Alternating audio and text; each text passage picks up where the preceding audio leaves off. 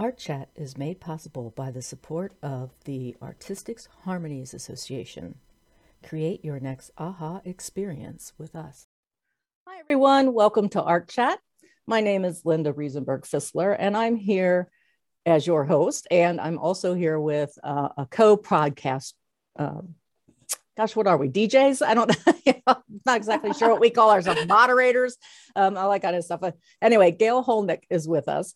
Gail is a former reporter and media marketing consultant. She's got a lot of things in her background. It's really wonderful. Actually, I had we did a podcast exchange. So we'll talk a little bit about Gail's podcast here in a few minutes, but she's also a novelist, author.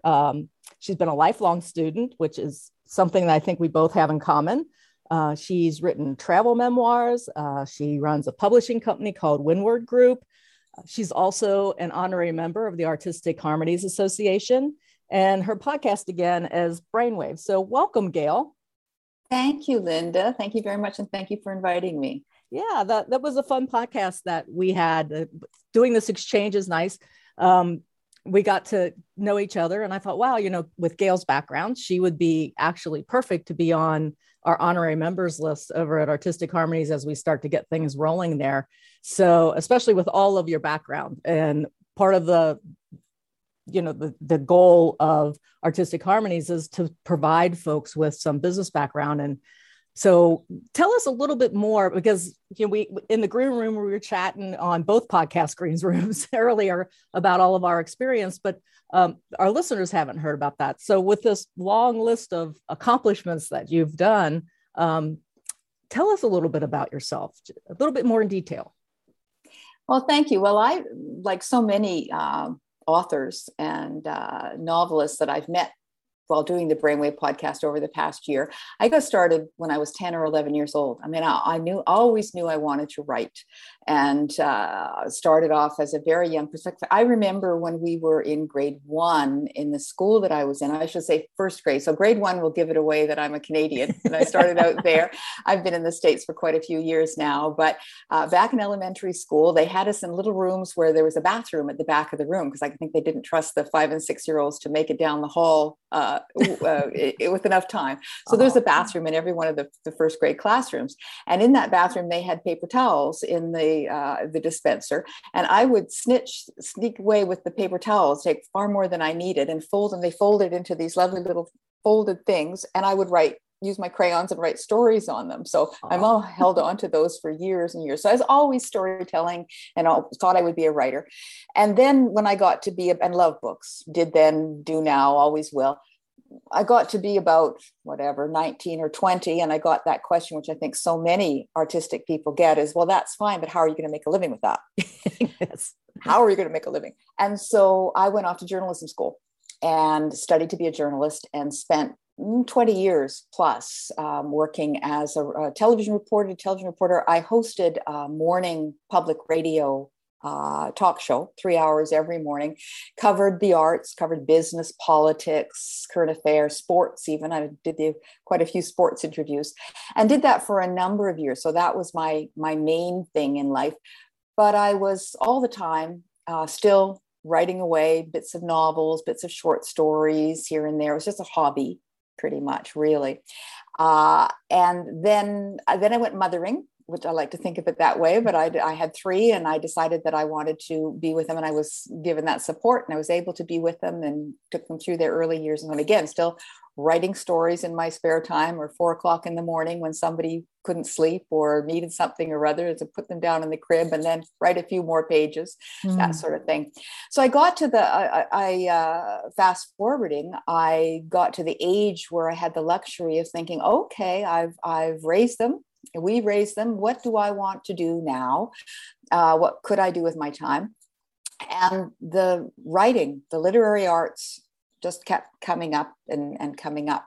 I should also mention, by the way, I did try to publish at various points along the way. And this links to the Brainwave podcast, in that I had the idea when I was hosting the radio show. I would meet people, and one of my favorite questions was, well, where did you get the idea for that award-winning novel or painting or song? Interviewed a lot of musicians. And there's just wonderful stories of how people came on that came to that creative moment, what I came to think of as the charmed moment. So I pitched a book about the charmed moment, and actually had a publisher lined up, had a contract, and the publisher went bust. Oh, no. So I didn't have a contract. So then that just got parked in some corner of my brain for 20 years or whatever. So when I decided I wanted to start doing a podcast again, or start doing a podcast, which was last year, I've been doing it just over a year.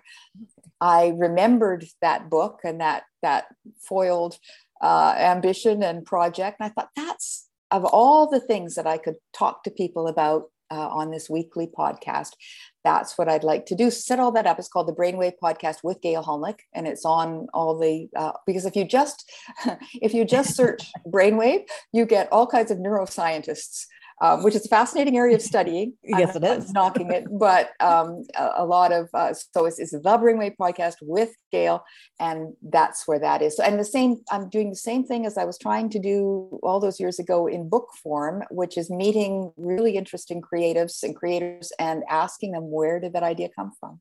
Yeah, it's kind of interesting. Our paths are kind of similar, which is probably why we hit it off so well. But it was. You were talking about you were writing as a kid, and I was doing the same thing. I had these little steno books, and I'd have a whole script written of my favorite TV shows at the time, like the Mod Squad, which is dating me, and a number of other things. I recall. So I think while you were talking, I was sitting there thinking about how we strayed from what it is we really wanted to do to make money, support the family, have an income for retirement, all of those things. And I think about my young friends, in their 20s and 30s, and they just keep asking me for advice. And it's like, well, this is the stuff you do so you can do the other stuff later, which I don't think is very good advice, but it is kind of the truth, isn't it? It's kind of... Well, I think you're right. But I also think there's just so much variability and individual personality that goes into that decision. So, and I admire it when I think of the person who's 22 or 25 years old and who says, I'm not going to college, I'm going to paint. That's what I do. And they're willing to embrace that life. And that's the right choice. So I think everybody makes the right choice for them. I was maybe a little bit too suggestible now when I think back of it when I was 25, but then, hindsight is 2020. How can I know? Maybe I would have enjoyed starving in a garret, and maybe I would not. So. That's true. So I want to share your website, which is your name, GailHulnick.com. And we were going to talk a little bit about your books. You have a couple different series. Yes. Where do you want to start? You want to start with the media series since that's up here? Yeah, that's up there. And that is where it started for me. So the very first novel that I put out there, and I created Windward Group Publishing and Media, knowing that I wanted to go at it in a sort of a business-like kind of way. And should things go the right way, I also wanted to publish others as well. I've learned, it's been an incredible learning journey over the years of how to do that and so on. But I started out with, and it goes back 15 years or so, with a novel idea called The Lion's Share of the Airtime. And I thought, I want to do media mysteries. We have legal thrillers. We have medical mysteries and thrillers. These areas are well tapped. They're genres if you go looking for them on Kindle or Amazon or in your bookstore. Romance, you can find entire sections and so on. Where are the media mysteries? And of course, it's been done. And on television, I mean, there are plenty of movies about media environments and newspapers and so on. But anyway, I wanted to kind of collect this in this way. So The Lion's Share of the Airtime is about a television station.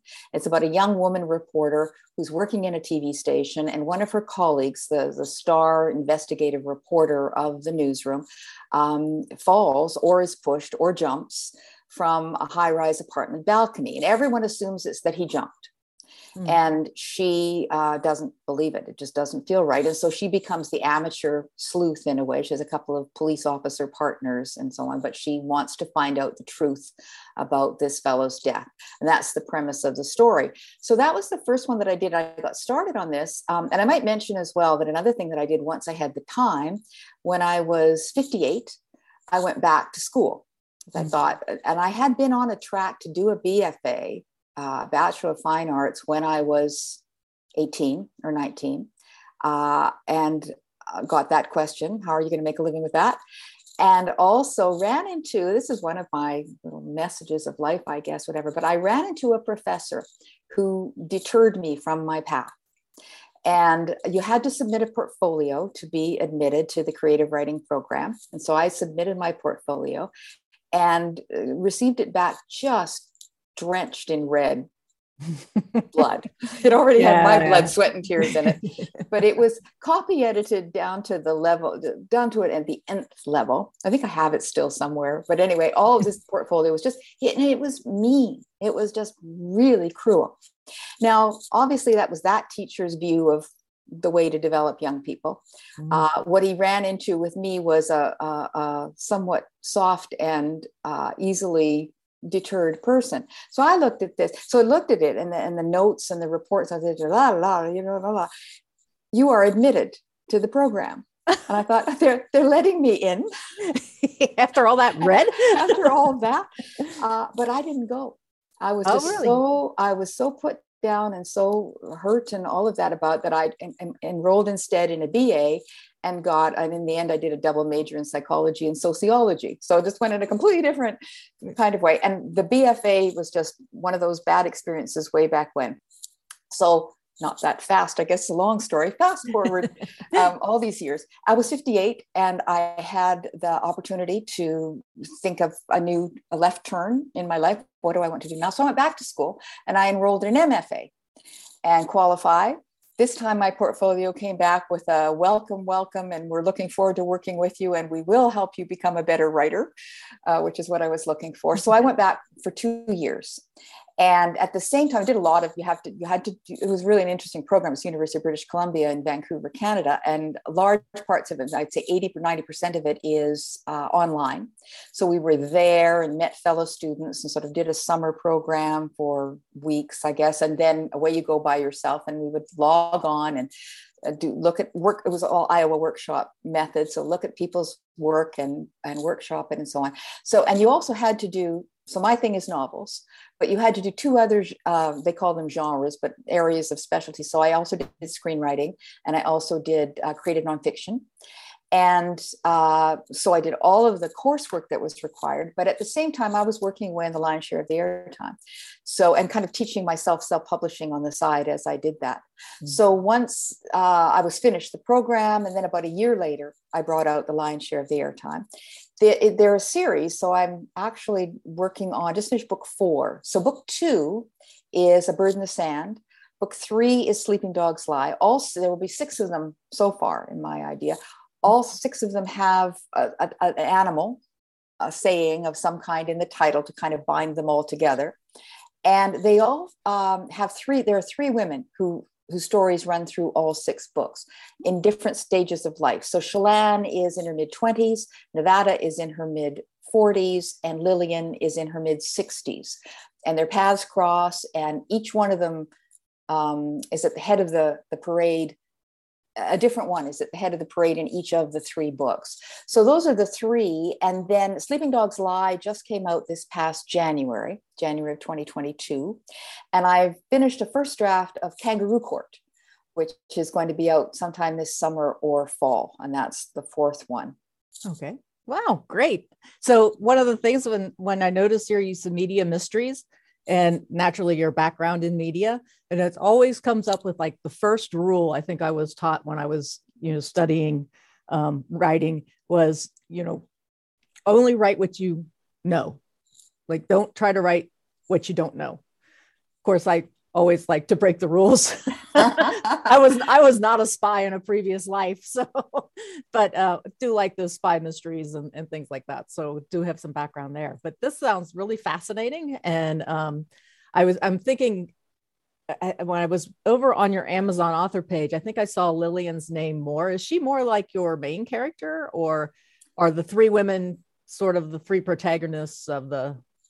the story? Really, three protagonists. So in lion's share of the airtime, Shalane Montgomery is the young reporter who does the investigating. Nevada is her boss as a news director in the TV newsroom, and Lillian is an older woman that they encounter on the streets. Cool. But then when we move into the second book, which is A Bird in the Sand, it focuses on a different medium. So it's not TV news anymore, it's movies. And it focuses on a different one of the women. So it's Nevada, happens to be taking a leave of absence from her news director job, and she's in Savannah, Georgia. And she's on the fringes of a movie production for various reasons where a very valuable, a priceless, really prop disappears. And she tries to find, so they're not all, another thing is they're not all murder mysteries. So the first one was a murder mystery. The second one is a theft mystery, I guess. Oh, okay. And then the third one, which is Lillian, who's taking the lead, and she's in her, doing the math all the time makes it interesting. But anyway, she's in her early 70s by this point, I guess, because they move along in time. She's working for a community newspaper in Florida. And so we've moved from TV to movies to newspapers. And she becomes involved in investigating a killing there. And then the fourth one, which is yet to come, is back to Shalane again. And it's social media. So there's a crime that takes place in social media. So wow, cool, real current. So that's great. So let's move on to the Resorting series, which I thought was interesting because some of this is based on the travel you did when you were a reporter. Is that correct? Well, in part, because each one of them is set at a resort. Okay. And I did a certain amount of traveling when I was working in media, but even more so after I was in media, I was and am a media consultant. So working with my husband, who has a marketing consulting firm, we do consulting mostly in the architecture and engineering fields to firms that want to work on their marketing skills and so on. And media is a slice of that. So whenever there's a call for someone to come in and work with people who have to do interviews and so on, I come in and do that sort of thing. So through that work, we did a lot of travel. And you know how companies are and organizations are, and they have their annual meeting, and it's in the such and such resort in Colorado Springs or whatever it may be. So I'm sitting in these places and do my bit and so on, and then I'm just passing the time and working on my novels. And I thought I could make a series out of all of this. Now it's not a series in the sense that it's the same characters running through it. They're all slightly different and different things happen. But what binds them together is they're all in a resort of some kind, and there's some kind of conflict or action. So the first one is set in the Caribbean, and it's called Resorting to Murder. And it's about a group of chefs who turn up on St. Croix, which is one of the US Virgin Islands, for a competition. They're doing an Iron Chef style thing, but not on TV, but for real in this resort. And various crimes take place. And our hero, who was a young employee at the resort, goes to work trying to solve the supposed murder. Then the second one is called Resorting to Larceny, and it's set in the world of cars. And so it's a group of three couples who want to go in a car rally, and they find the entry fees just incredibly stiff. And they think, we're not doing that. We have to buy groceries or gasoline for our cars these days. So instead they invent their own, and they organize their own car rally. And then as this car rally is taking place, and this one happens in Georgia and South Carolina, and a bit of Florida. As the car rally is underway, various crimes take place, and they go to work on solving them. And then the third and final one of the novels, I haven't returned to this as far as novel goes, is called Resorting to Fraud. And it's set in a number of places around the world, but the main character is a rock star who is of a certain age. It's a later in life mystery. He's of a certain age. He hates his life. We would all envy it and think he has it made in the shade, as the Rolling Stones would say, since his 30s. But in fact, he hates it, and he wants a way out. And so he comes up with there's a rather unusual way out here that then the fraud gets discovered. I'll go as far as that. So that one was a lot of fun to do. And then finally, what I did, and I think, I don't know if you're like this as a writer as well, Linda, but I have a lot of ideas, fragments of ideas written in books here and there, the notebooks that turn into short stories. Sort of like, this has not got the steam to be a full novel, but I do want to write it. I've got 10 pages here. So I have, and it's called Resorting to Short Stories. And it's just, I think I've forgotten how many it is, but 25 or 30 of them. And it's the collection of stories that I didn't turn into entire novels. So mostly mysteries, although there's a paranormal in there, there's a romance in there. So just everything I wanted to try. Right. Wonderful. It was really, when I write, I typically write, and I want to compare it to your writing style if we can.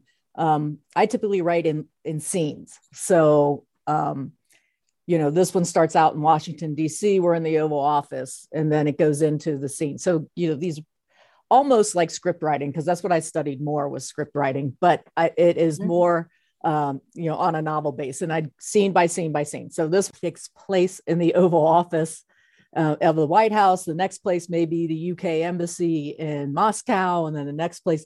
So, maybe Paris, France, or something. And that's all in one book. So when I'm writing, I'm typically seeing scenes and writing scenes. And I think I told you this on your podcast, if I get up to 350,000 words just in my pantser, sit down and start writing thing, that's not the book. I have to go back and start to, create that build up and to that, key point that happens. How come my writing mind is not working very well today? But yeah, you have your midpoint, your center point, all of the different places. So how does that compare to what you do when you're writing? How do you pants it, or do you outline it? Do you just start writing a bunch of stories like your short stories and say, hey, this would be cool to plug this in here and change the names around? Take us through your process a little bit. Well, I'm much more of a plotter than a pantser. Okay. And I almost from the beginning, when I get the beginning of the idea, I think the next step for me is this is a series of questions to myself, but is this something that I think has legs and that would carry a 300, 400 page book, a full novel? Am I interested enough in the characters? Is there enough going to be happening subplot wise? Is there enough happening theme wise and takeaways and lessons learned and all of that kind of thing, which always sounds so teacherish, but you know what I mean? You don't want to start reading on page 1 and by page 400, the character is still exactly the same, the main character. It needs to be changed. Right. So I think all that through sort of pretty carefully before I get started with words and who's the character and this and that, and have all that sorted before I sit down. But there's a new word. I don't know how new it is, but anyway, it's new to me. I just came across it a few months ago. Plantser. So kind of a combination between a plotter and a pantser. So I do that plotting and that outlining. I do a really detailed outline of about 54 to 60 scenes. Mm-hmm. And I know what's going to happen at each point along the way and where the climax is going to come. And then I revise that out. I usually get to about version 8 of the outline by the time I'm finished. But I also try to make sure that I have elbow room for the pantsing part, because even though it's outlined that carefully and the scene and so on, I want to sit down and for an hour and a half, 2 hours, 4 hours, however long it takes, but just kind of lose myself in the movie. I mean, it's like doing a movie in your mind, really, isn't it? And you're a fly on the wall. Mm-hmm. And so I'm just watching these characters do their thing and taking notes as fast as I can. So that's the pantser part. And I chuckle at what you say about then I have 350,000 words. I don't think I've ever done quite that well. My flow has never been quite that good, but writing is rewriting. I mean, you have to, even with an outline and so on, you have to come back to it later and say, okay, now what do I do with this? Exactly.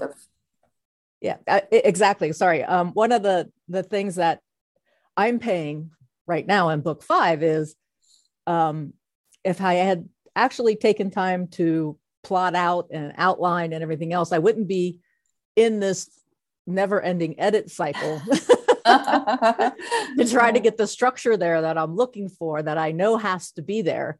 So you're going to pay that time one way or another. If you're a pantser and you just like to write things, and writing just kind of flows from what you're seeing in your mind, that's all well and fine. But nobody ever publishes that I know of that rambling on manuscript No, no. of being a pantser. I mean, we turn around then and have to put that structure back in there. Otherwise, it's not going to sell. It's just, it's That's just not. right. So you pay for it one way or another. And as I get into book 5, I'm sitting there really like starting to admonish myself and saying, you really need to start thinking about plot here. This is book 5, you can't just rattle it off at the top of your head.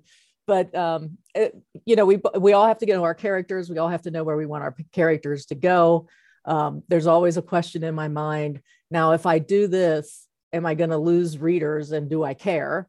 Number one, because sometimes there's this side of people that we don't know, that they're very good at hiding. And one of my readers think of it as their favorite person. They have all the great looking guys, actors that are in their mind is like, oh, okay, Aidan Turner is going to play Sean, and and I'm just as bad. I do that too, but they're really rooting for Sean, and Sean has never, in my mind, this is going to give away some stuff, but he's never been this perfect guy that everybody thinks he is. So that's starting to come out in book 5, and with your series, I wonder if you have a character that is throughout these whole books, including, and we'll get to your Rumble Strip series too, and you could plug that in and talk about that if you want. Are there times when you just say, this person is just too vanilla in here, this character, I need to spice them up some, and really start to tweak the reader's way they feel about that, just to kind of keep the interest there, I guess? I do. And I hope it's happening. I hope it works. I don't know about spice it up yet, although that's sort of, maybe eventually. But for example, in the Media Mysteries, Shalane, when she starts out in book 1, is 25 years old and is trying to, in addition to trying to solve the murder mystery, she's trying to sort out her own life in terms of her relationships, both with her family and her boyfriend. And then we hear a little bit more about her in book 2 and book 3, and now she's center stage again in book 4, and she's a young mother. So I don't know how spicy that is, but anyway, she's trying to deal with all the things to do with how, can I still have a career? How do I balance my obligations and my love for these toddlers and infants with the other part of my personality and who I am? Right. So that's kind of what's happening with her, and she's developed that way from book 1 to book 4, and same thing with the other 2. So there is some change and some new challenges thrown at each of them. I do relate to what you say about which actor, because I think you're probably the same, but I'm a visual person as well as a word person. And as I get started on any one of these novels, and this is something that's come across, I've heard from some of the other novelists that I've interviewed for the Brainwave podcast, is, how do you handle things and how do you do things? To get that visual image of a character, one of the tips that I heard that I thought was brilliant, and I'm now using all the time, is I have used the movie actors one, but I go online and I just scroll around looking at people in whatever occupation or whatever, and then I get an image of this could be and would be Shalane. And especially also, you really have to work with dates. One of the ones I've worked on, it's not out yet, but is a flashback to 1964. And which was a year when just so many amazing things happened, everything from Olympics to the Beatles to civil rights issues and so on. It was an amazing year. So, but as I'm writing that, I've got my image of my 5 or 6 main characters that I've snapped from the internet here and there, making sure that they're 1964 people and not 2019 people, because they looked a certain way at that time. So I get that visual image. The other thing I do a lot is I'm also a photographer, and I I've got a lot of my own photography is in the Rumble Strip series that I've done, travel books. I spend a lot of time photographing. So when I start something, I need to have a visual on the setting. So, and again, flipping back to what you were saying earlier about writing what you know, we all know what the Oval Office looks like. I mean, we have a visual on. I've never actually been there, and there's my pitch. Somebody wants to invite me, I'd love to go. But I've never actually been there, but I have an image of it. And the same with these places that I create. If there's going to be, say with Kangaroo Court, it's in a suburb in Central California. somewhere near Santa Rosa, but not quite. I need to look at photographs and have a sense of that setting. So that's part of what I do as well when I'm really getting started with something and really getting into something, is I will go and I haven't been to Santa Rosa yet, but go into a place, the one in Vancouver, lion's share of the airtime, all of the settings I photographed and studied, and days when it's pouring rain and you can't get out to the location, I could look at those pictures, and I find that visual really helps with as part of the process.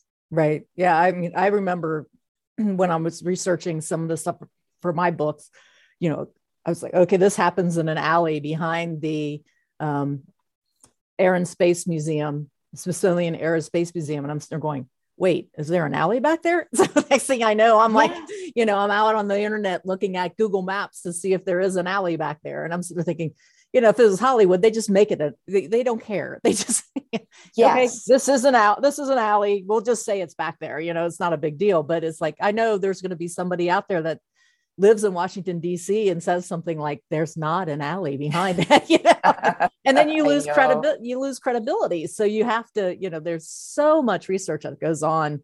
Even if you're a pantser, there's so much research that goes on to make sure that you're making that place real. Sometimes I think writing fantasy should be easier, but I don't know if I'm that creative to create a whole world like Tolkien did and everybody. But yeah, so that's great. So the Rumble series, you have 5 in this series. Yes. Quickly. So go ahead. Yes. And this one started out with in 2017. So it's 5 years ago now, I guess. But my husband and I are both expat Canadians living in the States for a long time. And Canada celebrated 150 years. So it's a much younger country than the States. But we wanted to do some kind of project, and we'd never driven across it. We're both big road trip fans, and we'd never done that. And so we decided to drive all the way across we were living in Savannah at the time. So from Savannah up to Newfoundland, and kind of like stuck our toe in the water. And okay, now we're at the farthest eastern corner of this country. And we drove through Newfoundland, New Brunswick, Prince Edward Island, Nova Scotia, into Quebec. I'll list them all here, all the provinces, all the way out to Victoria, which is Vancouver Island, which is the farthest western point. And then I thought, I'm just this way, but I keep track, I document and so on. I've done so many things. I didn't blog at that time, 2017. I wasn't into blogging or posting on Instagram or anything like that. I want to do a book. So that's where the first Rumble Strip book came, and it's Rumble Strip Canada 150. And since then, I've done Rumble Strip USA off the interstate, and it's a collection of all of 25 trips that we've taken off the interstate into various states. So it hits on 25 of the states. I'm still working on the next 25, and I'm collecting notes. So they're long-term projects. And then we had 2 that we did in Europe. We went to Europe on a trip and thought, we loved so many of the places, but every place we'd be sitting having a latte, I'd be saying, I could live here. I think I could live here. So could we live here is the theme of that book. And we looked at, and it's not all of Europe, so it's France and Switzerland and Italy. And then we went to the Benelux countries, which Belgium, the Netherlands, and Luxembourg. And I did a book about that as well. And then the 5th one in the series was kind of a whole different turn. This was my COVID project. I wasn't traveling or anything. And so I interviewed 35 other travelers. Some of them were just travelers, people who had a story to tell about a trip they'd taken. Some of them are travel bloggers, and they are writers as well. And it's called Rumble Strip World, Voices from the Road. And this was interesting. To keep up with technology is fun. But at that time, transcription wasn't as widely available as it is now. So on our podcast now, of course, you can arrange with a service or whatever and have a whole transcription of your podcast right there on your podcast site. But at this time, which was 2020, it was only 2 years ago, but whether it was available and I didn't know about it, or I didn't have the funds and didn't want to do it. Anyway, I transcribed all these interviews manually. And so I would talk to people for an hour or so, and then I would sit down, and it's a collection of interviews with all the people, the transcriptions of the interviews, some of my thoughts about each of the places that they had been.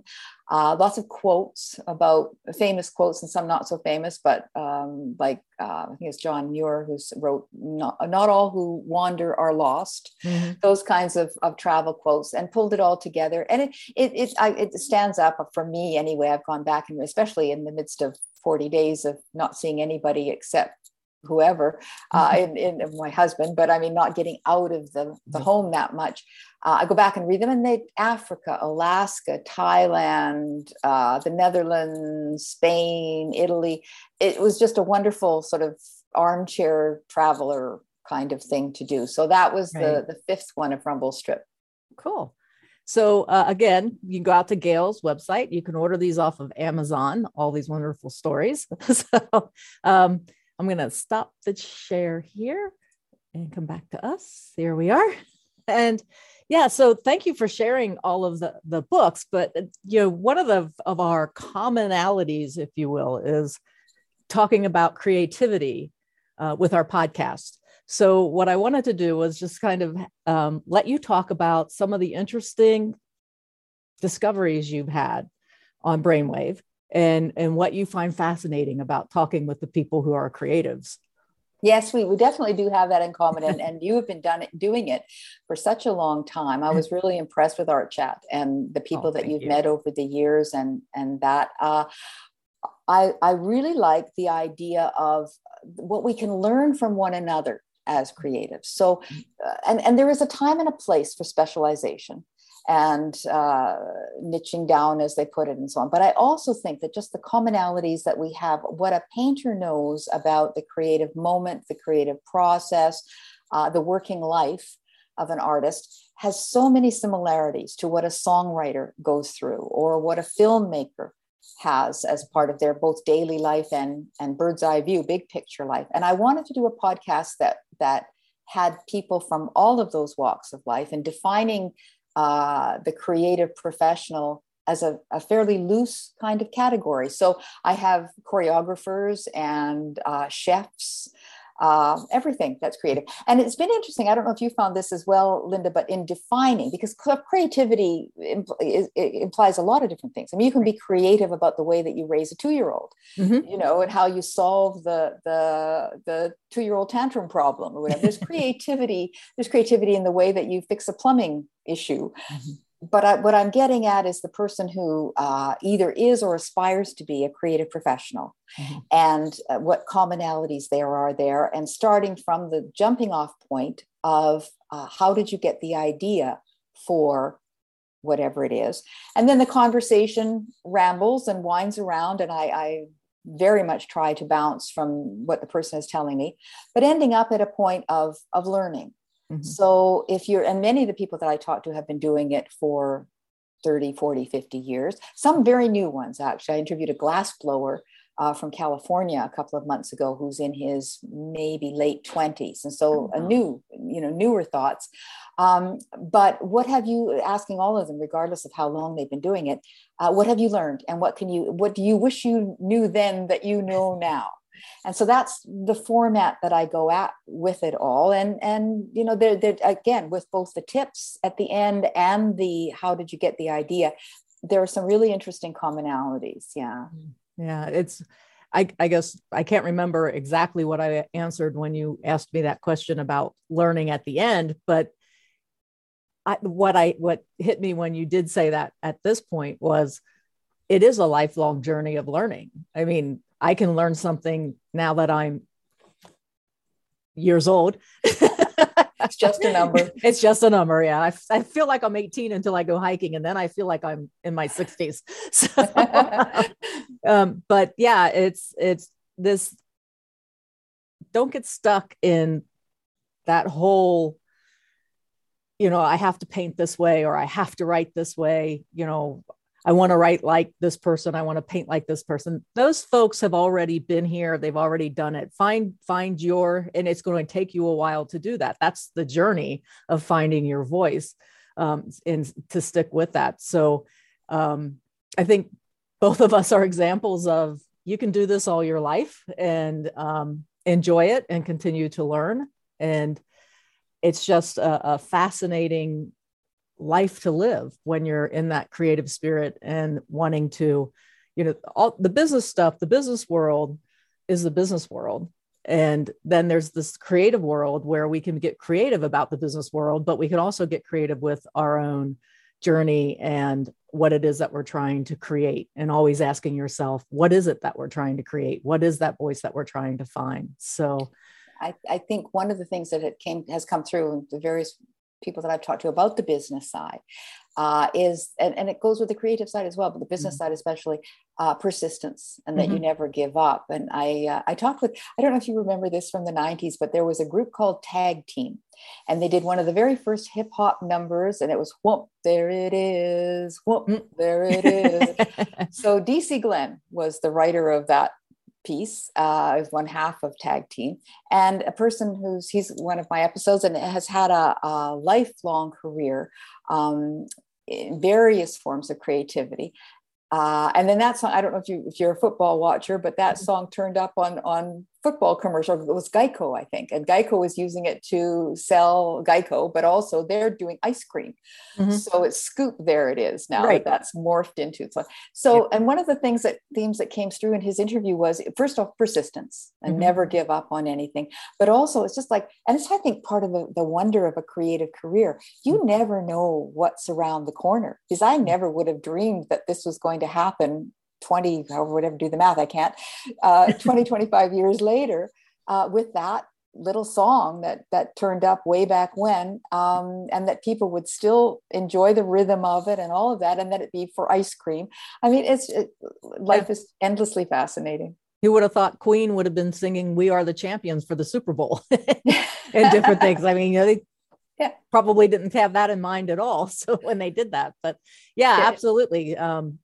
Something that you may have written when you were younger, go back and visit it. Maybe it can be updated, put in. I mean, never stop looking at that, and never stop learning. I think the learning piece is just so important, and needs to be emphasized. I think in today's world is, just because you graduate from high school, college, whatever, doesn't mean that that's the end of your learning life. We learn so much on our journey. Not wanting to feel too philosophical or looking back as hindsight, but it's, your life is exciting because you're learning new things. And if you stop that, you kind of get stuck, and it's just kind of not as much fun. So. You do. Yeah. I mean, I enjoy people who continue to learn so much. And we've run across all kinds of them, but I remember hearing someone say a number of years ago, there's such an avalanche of apps and things that we can do technically and so on. And this one person said in a very grumpy way, I don't want to learn anything more. I can just show you this. I'm done learning. I'm just up to here. I don't want to learn another thing. And that's a shame, because, there's constant improvement, and there's so much to learn that you need to keep going with it, and I think to the tips, but by the way, I should mention in our interview, the things that you had to say, it ran throughout the entire 45 minutes it was learning and teaching throughout. So it was just a wonderful plethora of that. Two-part series. It might be, actually. It was a really, really good long interview.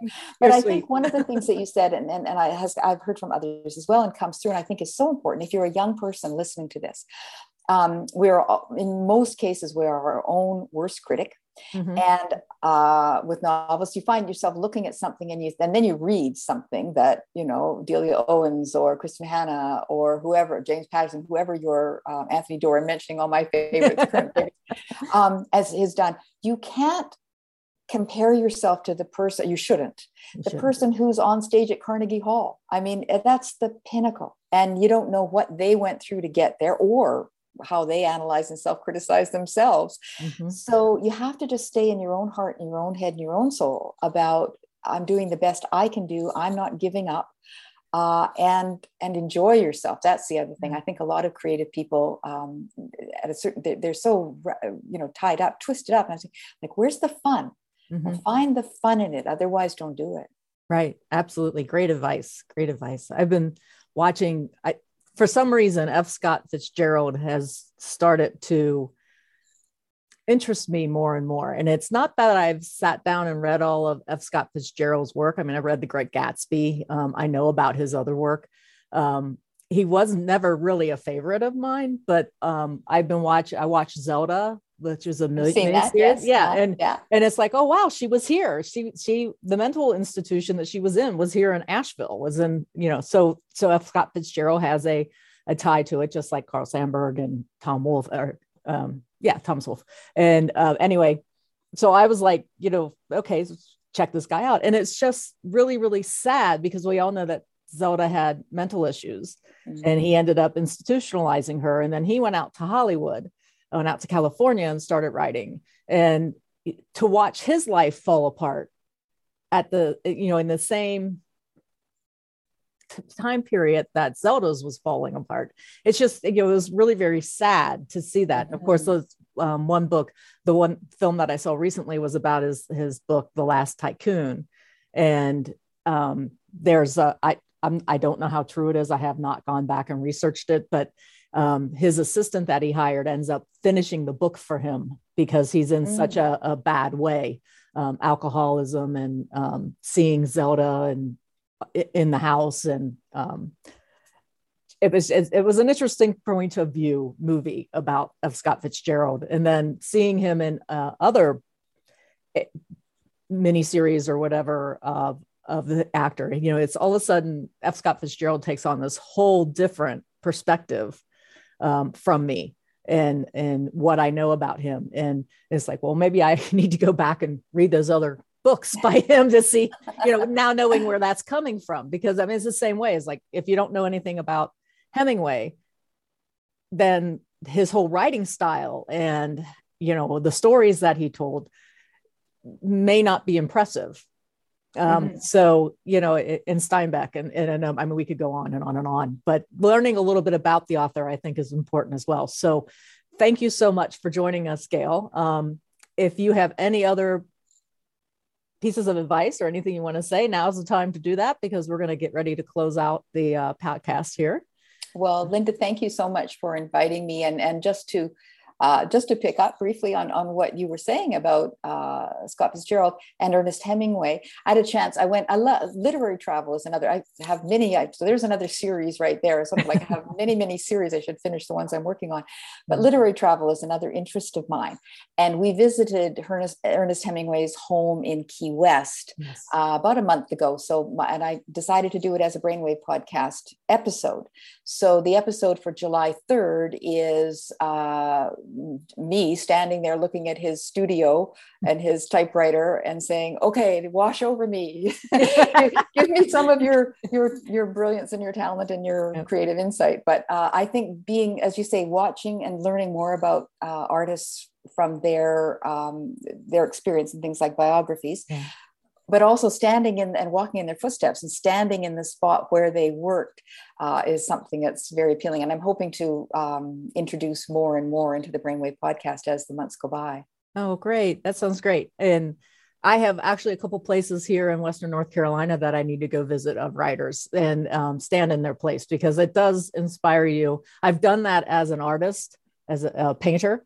Have not done that as an author. So that's an upcoming adventure for me to do that. So anyway, thank you so much, Gail. I appreciate that you came on my podcast and that we exchanged in the podcast. So check Gail out with her Brainwave podcast. It's on all the major Brainwave outlets, Apple, and that's Windward Group too. Is that correct? Yes, there's another website that is windwardgroup.com, which pulls together all of and the Brainwave podcast page is there as well, and all of the things that are going on. So that's another good spot to check out. Okay, so thanks again, and we'll talk to you next time. Hopefully, keep in touch, because as being an honorable member of Artistic Harmonies, any insight that you want to send our way, we would love to have. And there'll be an update on what's going on with Artistic Harmonies here in a few minutes, but just wanted to let Gail go so she can go and enjoy her time in Canada. So she's up in Canada right now visiting friends and family. And so it was so good to talk to you and see you again. Take care, and we'll catch you on your Brainwave podcast. Thank you, Linda. We'll keep in touch. Okay, sounds good. Bye now. Bye-bye. What a wonderful guest. I hope you will take time to check out Gail Holnick and her websites. But I just wanted to very quickly bring you up to date with some of the activities going on at Autistic Harmonies Association. As you can see, we have the board member selection meeting that will be coming up shortly. We will be sending out invitations for different folks to join our board. At that time, we will, after we have all of the acceptance, we will actually have a blog written about it and may even bring some of them on Art Chat so that you can get to know our board members. We will be scheduling a Zoom chat, create, and cocktails time. I think one of the things we would love to do is kind of have us painting and writing or different things and having conversation around that and invite you into our work areas and ask questions and participate and just, have a good time with a cocktail or two. And we are also starting our investor fundraising activities. There'll be more coming up on that as well. Our next Art Chat is with Karen Espinat, and Karen is an independent movie producer. And she will be talking about her work and some of the differences between being an independent movie producer versus being a Hollywood movie producer, how those are different. And we'll be talking about the actual fine art of creating movies itself. So that recording session is on Thursday, June 23rd, and shortly after that, we will have Karen's chat out there as well. Thank you for joining us. I hope you found today's chat interesting, and we look forward to our next podcast, which will be recording on June 23rd with Karen. Take care, everyone. See you later. Bye.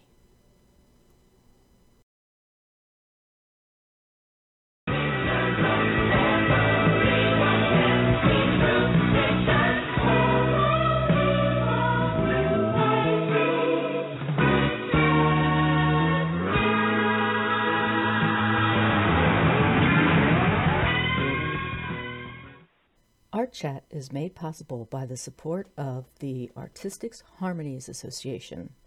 Create your next aha experience with us.